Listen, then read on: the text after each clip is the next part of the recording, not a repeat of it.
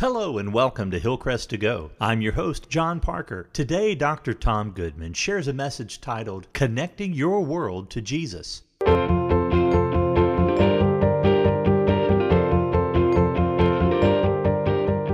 First, our scripture reading, followed by an important message from Dr. Tom Goodman. Today's scripture reading is from John chapter 12, verse 20 through 26. Now, there were some Greeks among those who went up to worship at the festival. They came to Philip, who was from Bethsaida in Galilee, with a request. Sir, they said, we would like to see Jesus. Philip went to tell Andrew. Andrew and Philip in turn told Jesus. Jesus replied, the hour has come for the Son of Man to be glorified. Very truly I tell you, unless a kernel of wheat falls to the ground and dies, it remains only a single seed. But if it dies, it produces many seeds. Anyone who loves their life will lose it, while anyone who hates their life in this world will keep it for eternal life.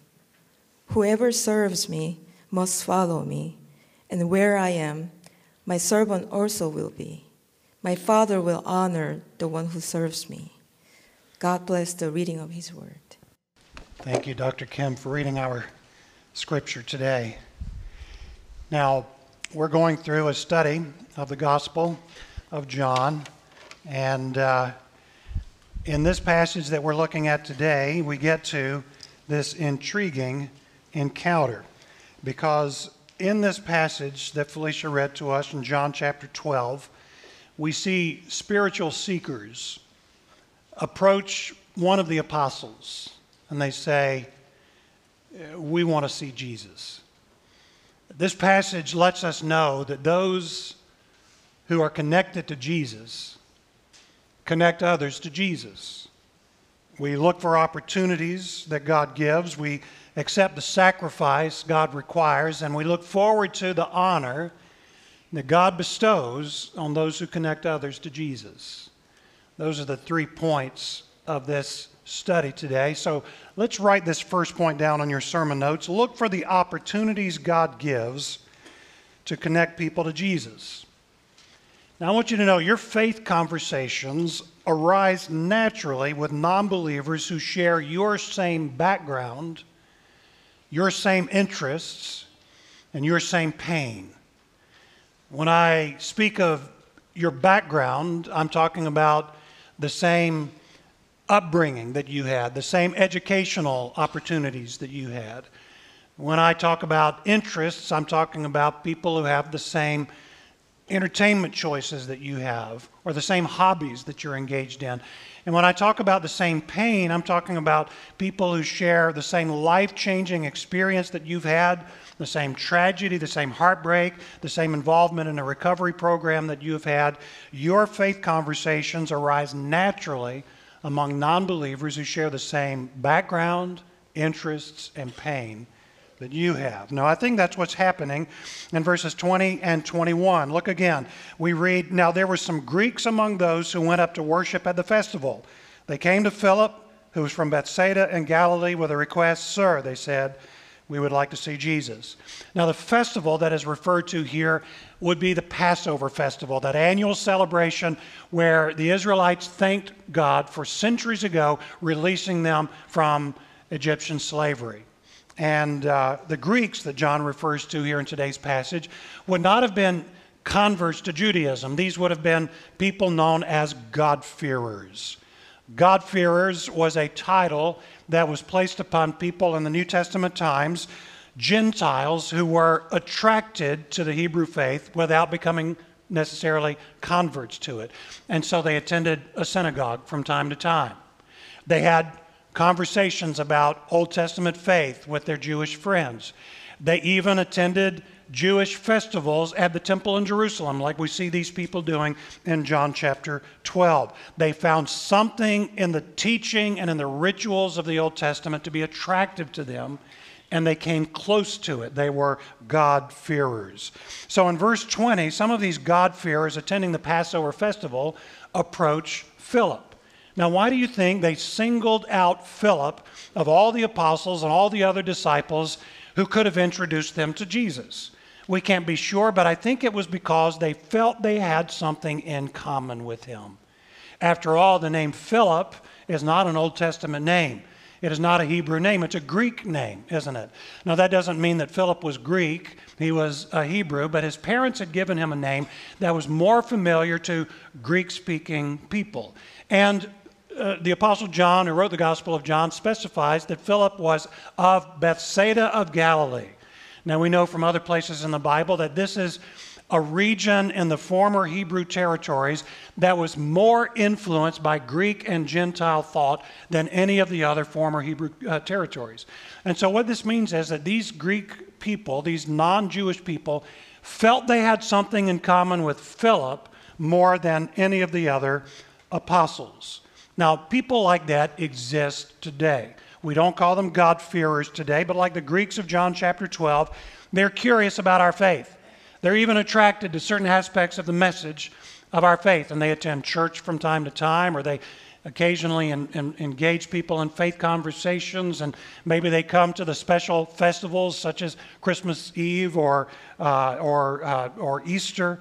And when they want to talk with somebody about the faith, they are going to go to somebody that they have something in common with. So don't be surprised if they have something in common with you. They're more likely to approach you than anybody else in this church to talk about faith. They see that they got the same degree that you got. If not from the same school, at least the same degree. Or they're in the same field of employment that you are. Or you both have the same interest in fishing. Or you're both in a recovery group. Or you've both gone through the same heartbreaking, life-changing experience. They're more likely to talk about Jesus with you than with anyone else. And so be ready for those opportunities. Now, at this stage, some of you might say, well, Pastor, you're old.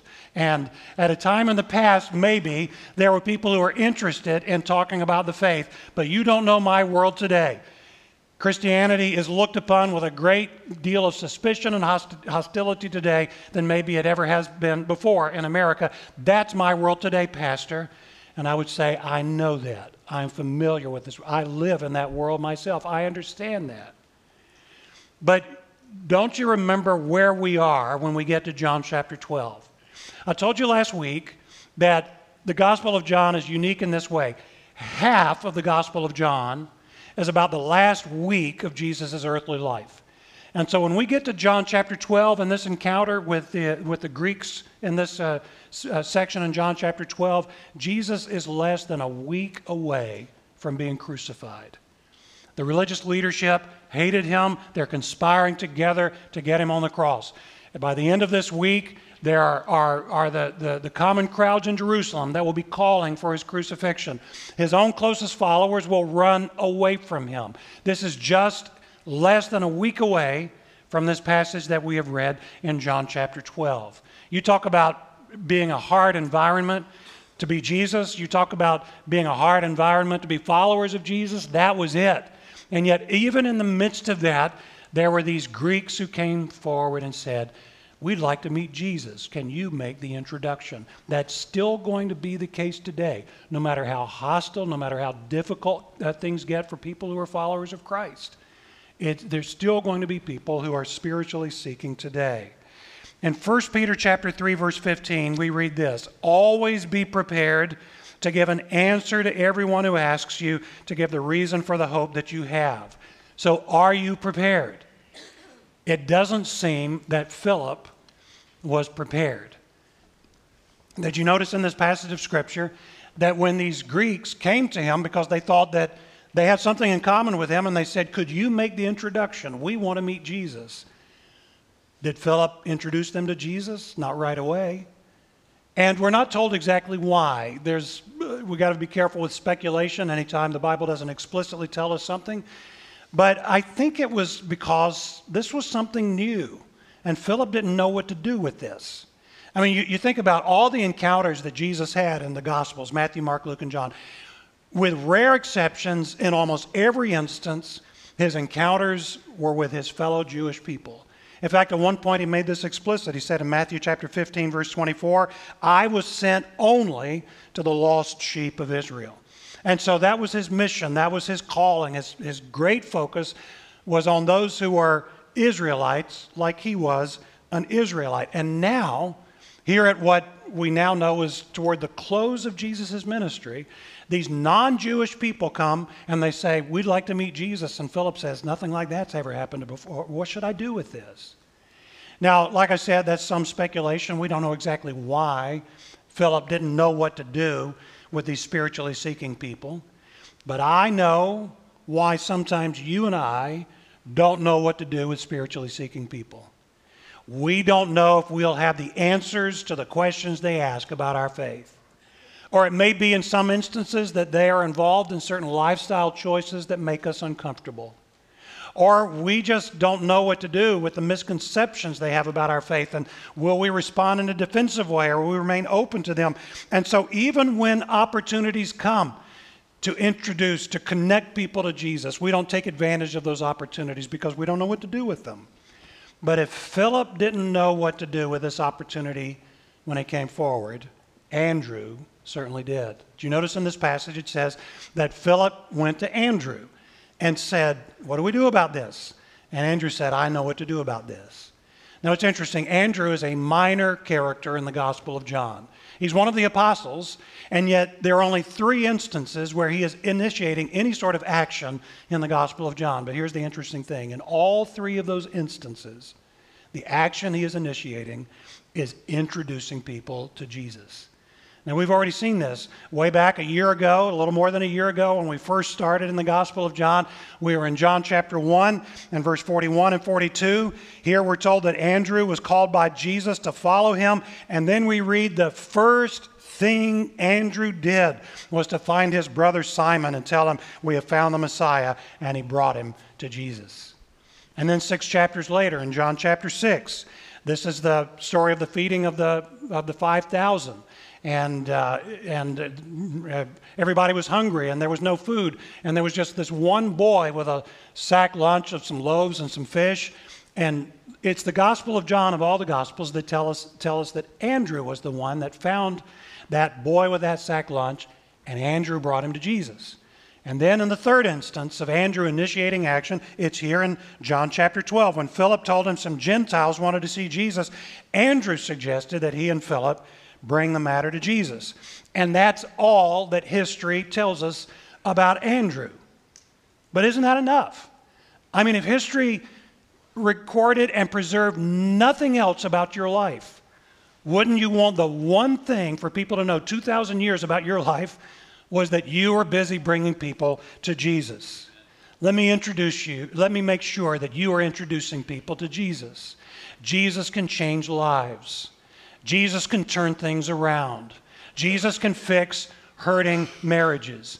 Jesus can break harmful addictions. Jesus can give people hope and purpose. Jesus can help overcome somebody's personal shame over the things that they have done. It makes all the difference in the world that we be people who introduce people to Jesus. Let's be remembered for the one thing that Andrew is remembered for. If no one can recall anything else about what we've done 15 years after we've left this earth, let it be this one thing that they recall. At least let us be remembered as somebody who is always introducing other somebodies to Jesus. Last Sunday, our missions committee had a Zoom meeting with the church planter that you support with your tithes and offerings to this church. A portion of our missions budget goes to support a church plant in Seattle. Some of you have met the church planter. His name is Daniel Engelhart. You've met him either preaching in this pulpit or on a retreat that some of our folks in Second Half Ministries had in Colorado. And we're looking for an opportunity to bring him back so that he can preach and so you can get caught up in some of the ministry that's going on there in Seattle.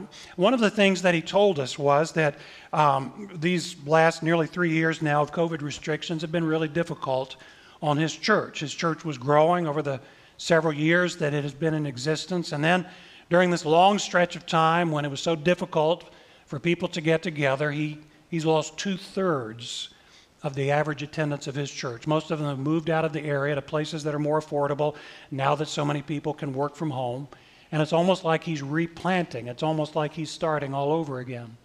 And we asked him, what could we pray for? And he said, pray for evangelists. Now, he didn't mean pray for Billy Grahams. He didn't say pray for crusade evangelists. What he meant was this: pray that among those who are still attending, that God would raise up people who are open about their faith. Pray that God would send to us people who will start attending here who are open about their faith. And so we said we would pray for him about that, and we said that we would pray for our own church about that God would raise up evangelists, that God would raise up people who are currently attending here who will be open about their faith, that God will send us people who are open about their faith, who are comfortable about the questions that non-believers ask, who are creating an environment that is welcoming for people who are asking questions about the faith. And that's what we need to do. We need to look for the opportunities that God gives us to connect people to Jesus. But if we are going to take advantage of those opportunities, if and when they come, we need to be ready for the sacrifices required. And so that's the second thing I want you to write down. Accept the sacrifice God requires to connect people to Jesus. Look for the opportunities God gives to connect people to Jesus, but then accept the sacrifices God requires to connect people to Jesus. So when Andrew and Philip reported their encounter with the Gentiles to Jesus, the very first thing that Jesus thought about was the sacrifice that would be required of him for those people to be put in a right relationship with God. And right on the heels of that, he talked about not his sacrifice, but your sacrifice required to do that very thing. So he starts off thinking about his sacrifice. Look again at verses 23 and 24. He says, "The hour's come for the Son of Man to be glorified. Very truly I tell you, unless a kernel of wheat falls to the ground and dies, it remains only a single seed. But if it dies, it produces many seeds." Now, in our study through the Gospel of John, 3 times we've heard Jesus say, "My hour has not yet come. My hour has not yet come. My hour has not yet come." And now in this passage, for the first time, he says, the hour has come for the Son of Man to be glorified. He was thinking about the cross that would take place in just a few days away. But it's interesting that he would refer to his death on a cross as his moment to be glorified. I mean, crucifixion was the Roman government's electric chair. It was the Roman government's noose. It was their firing squad. It was a torturous and humiliating way to die. And yet Jesus said, the moment of my glorification has come. Why did he speak of it like that? Well, the Bible tells us in various places that God gets all the glory for our salvation. So, for example, we find in Romans chapter 3, verses 25 and 26, God presented Christ as a sacrifice of atonement so as to be, notice this, so as to be just and the one who justifies those who have faith in Jesus. You see the dual thing that the cross accomplished? It allowed God to be both just and the justifier for those of us who have faith in the Lord Jesus Christ. And so God, the perfect judge, must be just. Sin must be punished. But God also wants to be the justifier. He wants to be the one who makes right those who come to Jesus Christ. And so the cross is the place where that happens, where sin is paid for by somebody else other than us. And so our salvation is not based on what we do for God. It's based on what God has done for us. He gets all the glory in our salvation. And that's why Jesus said the moment of his glorification was upcoming. It was at hand, because when he died, God would get all the glory for our salvation. Now, in today's passage, Jesus compared himself to seed that had a choice, which is an interesting analogy, because seed in the natural world doesn't have a choice. A farmer gathers up a handful and scatters it out on his garden plot. It doesn't have a choice of whether it's going to fall or not. But Jesus spoke of himself as a seed that had a choice. He could preserve himself. He could live for himself. He could avoid the humiliation of dirt and the loss of burial. But if he did that, he would remain simply an individual single seed. Or he could lose himself. He could subtract himself. He could die to self. And it could result in a great abundance of life for other people. But now here's the interesting thing. What does seed produce? It produces seed. And so now you and I, as seed, have the same choice that Jesus had. We can preserve ourselves. We can live for ourselves. We can avoid the humiliation of dirt and the loss of burial. Or we can give ourselves. We can subtract ourselves. We can lose ourselves. We can die to self.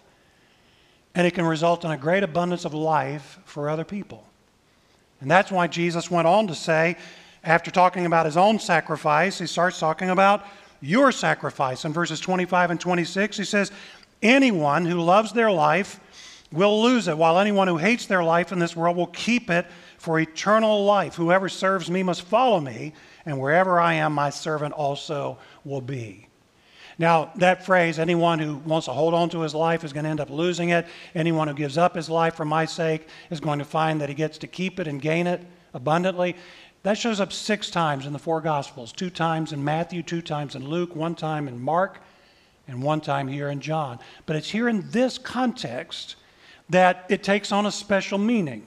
Because what Jesus is talking about when he talks about losing your life here in this context is sacrificing yourself, inconveniencing yourself, giving up yourself so that others might live, just as Jesus did. And that's why he goes on to say after that famous statement, whoever serves me must follow me, and wherever I am, my servant will also be. Wherever I am, my servant will also be. All right? So it's kind of good to know where Jesus is, so we as his servants can be there as well. So where's Jesus? Well, my guess is he's in the same place he was when he walked this earth. Where was he when he walked this earth? He was with people who needed him.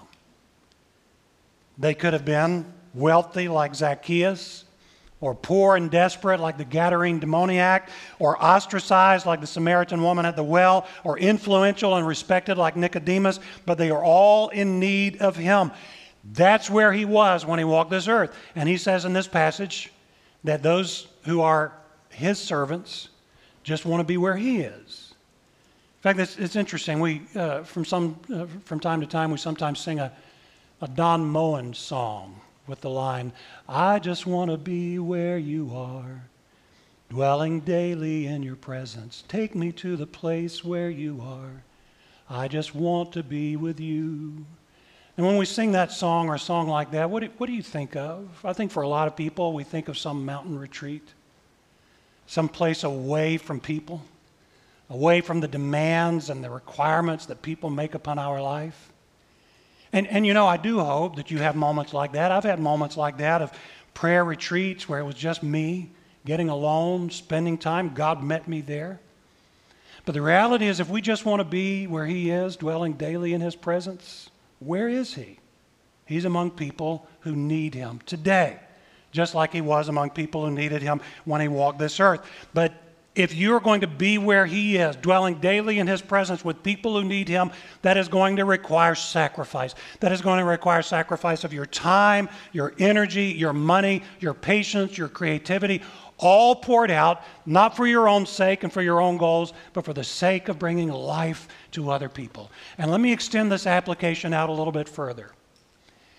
If you're going to obey this passage of Scripture, it's going to require sacrifice for you to be involved in a church that is committed to connecting people with Jesus. There are just way too many people today who want to find a big church with a big children's ministry and a big youth group, and they're not doing that so they can roll up their sleeves and get involved there. They're doing that so they can get lost in the crowd. They're doing that so that somebody else can serve them and they can take a stretch, take a break for a while. If you're going to be involved in a church that is trying to connect people to Jesus, it is going to require your leadership, your volunteering, your signing up for activities, the sacrifice of your time and your energy and your money to be involved in a church like that. But this passage tells us that if we are going to say we are servants of Jesus, then we need to be where Jesus is. We need to be doing the activities that Jesus is doing. I remember one time when my boys were little. They're in their early 30s now, but when they were little, I had some moment of inspiration to teach them a little about nature, and so we saved some seeds. I think it was from a cantaloupe or something like that. We were going to plant them so they could see life spring up, but I got busy, as I tend to do, and I don't know much about seeds, and I put these things on a windowsill to dry out, and boy, did they dry out, and they withered, and they shriveled up, and insects came along and drilled holes into them, and ants came along, and eventually I just had to throw those things out. But then I did get some seeds, and I did what I intended to do. I got outside, and my boys and I, we planted those seeds, and life sprang up from that burial. Now, of those two images, which one is a better picture of your life? Are you withering away on some windowsill? Or are you expending yourself, pouring yourself out, sacrificing yourself, letting yourself be buried for the chance of giving life to other people? But now we can't wrap up this study today without drawing out one more truth. So I want you to write this down. Look forward to the honor God bestows on those who connect others to Jesus. Look for the opportunities, be ready for the sacrifices, but also look forward to the honor that God bestows on those who connect other people to Jesus. In our passage, Jesus said, don't selfishly cling to your life, but expend it, pour it out like I'm doing for the sake of bringing life to other people. Wherever the master is, that's where the servant will be. So wherever I am, that's where you will be. And then he concludes all of this in verse 26 by saying this, my Father will honor the one who serves me. Now, for a lot of us, it's just honor enough just to be where Jesus is, right? For the Lord of the universe to invite us to come along and be his companions, that's honor enough. And yet Jesus gives us an overabundance of honor, not just by letting us be where he is, but then he says, my Father will honor you for this. It reminds me of what we read in the last chapter of the book of Daniel. As Daniel is closing, in Daniel chapter 12, verse 3, we read, those who lead many to righteousness will shine like the stars forever and ever. Now, we know how good it feels to be recognized for our academic achievement. I won't ask for a show of hands necessarily about whether you got summa cum laude or magna cum laude or cum laude or just praise the laude. I don't know, but if you got any one of those recognitions for your academic achievement, it felt good, didn't it? And it feels good to have a trophy on the mantle at your house or your parents' house for some athletic achievement that you accomplished. And it feels good on the last day of work, on retirement, to have all these people honor you and focus on all the things you accomplished at that time of service in that company or that place.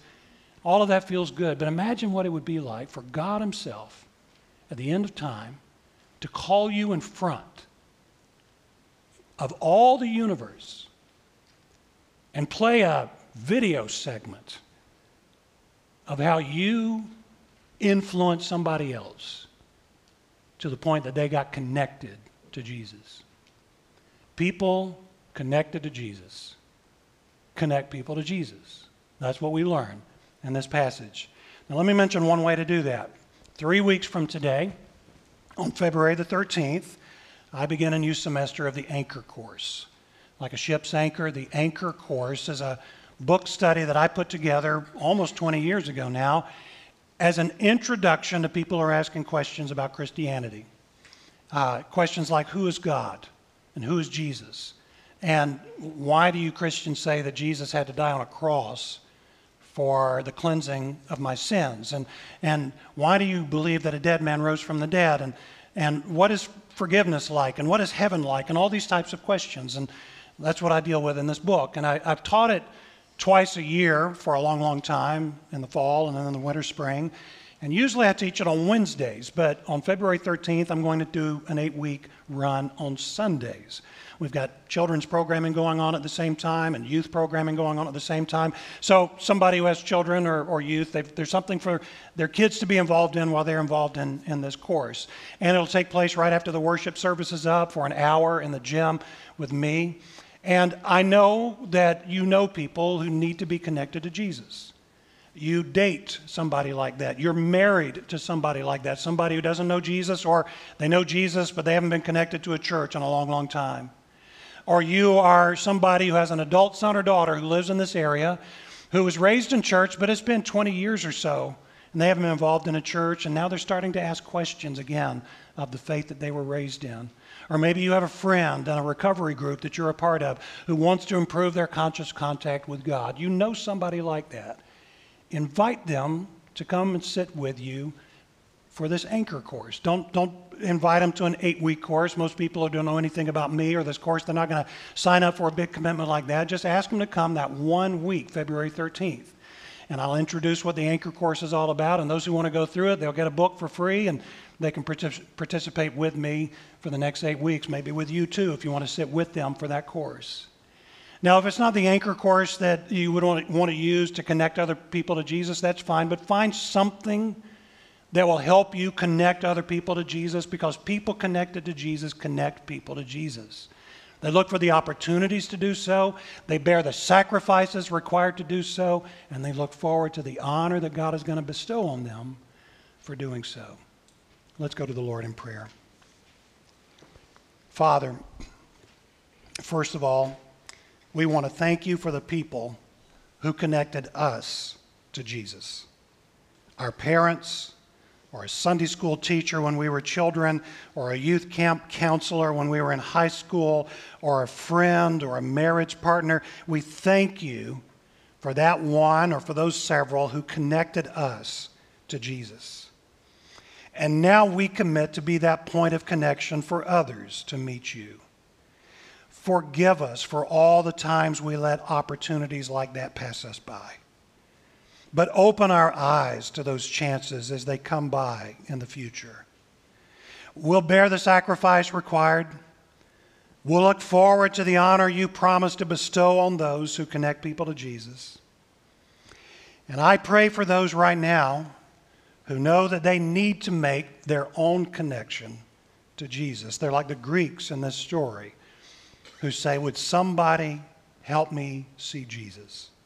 I pray that they will place their trust in Jesus as their Savior and Lord at this moment, and that they would be saved.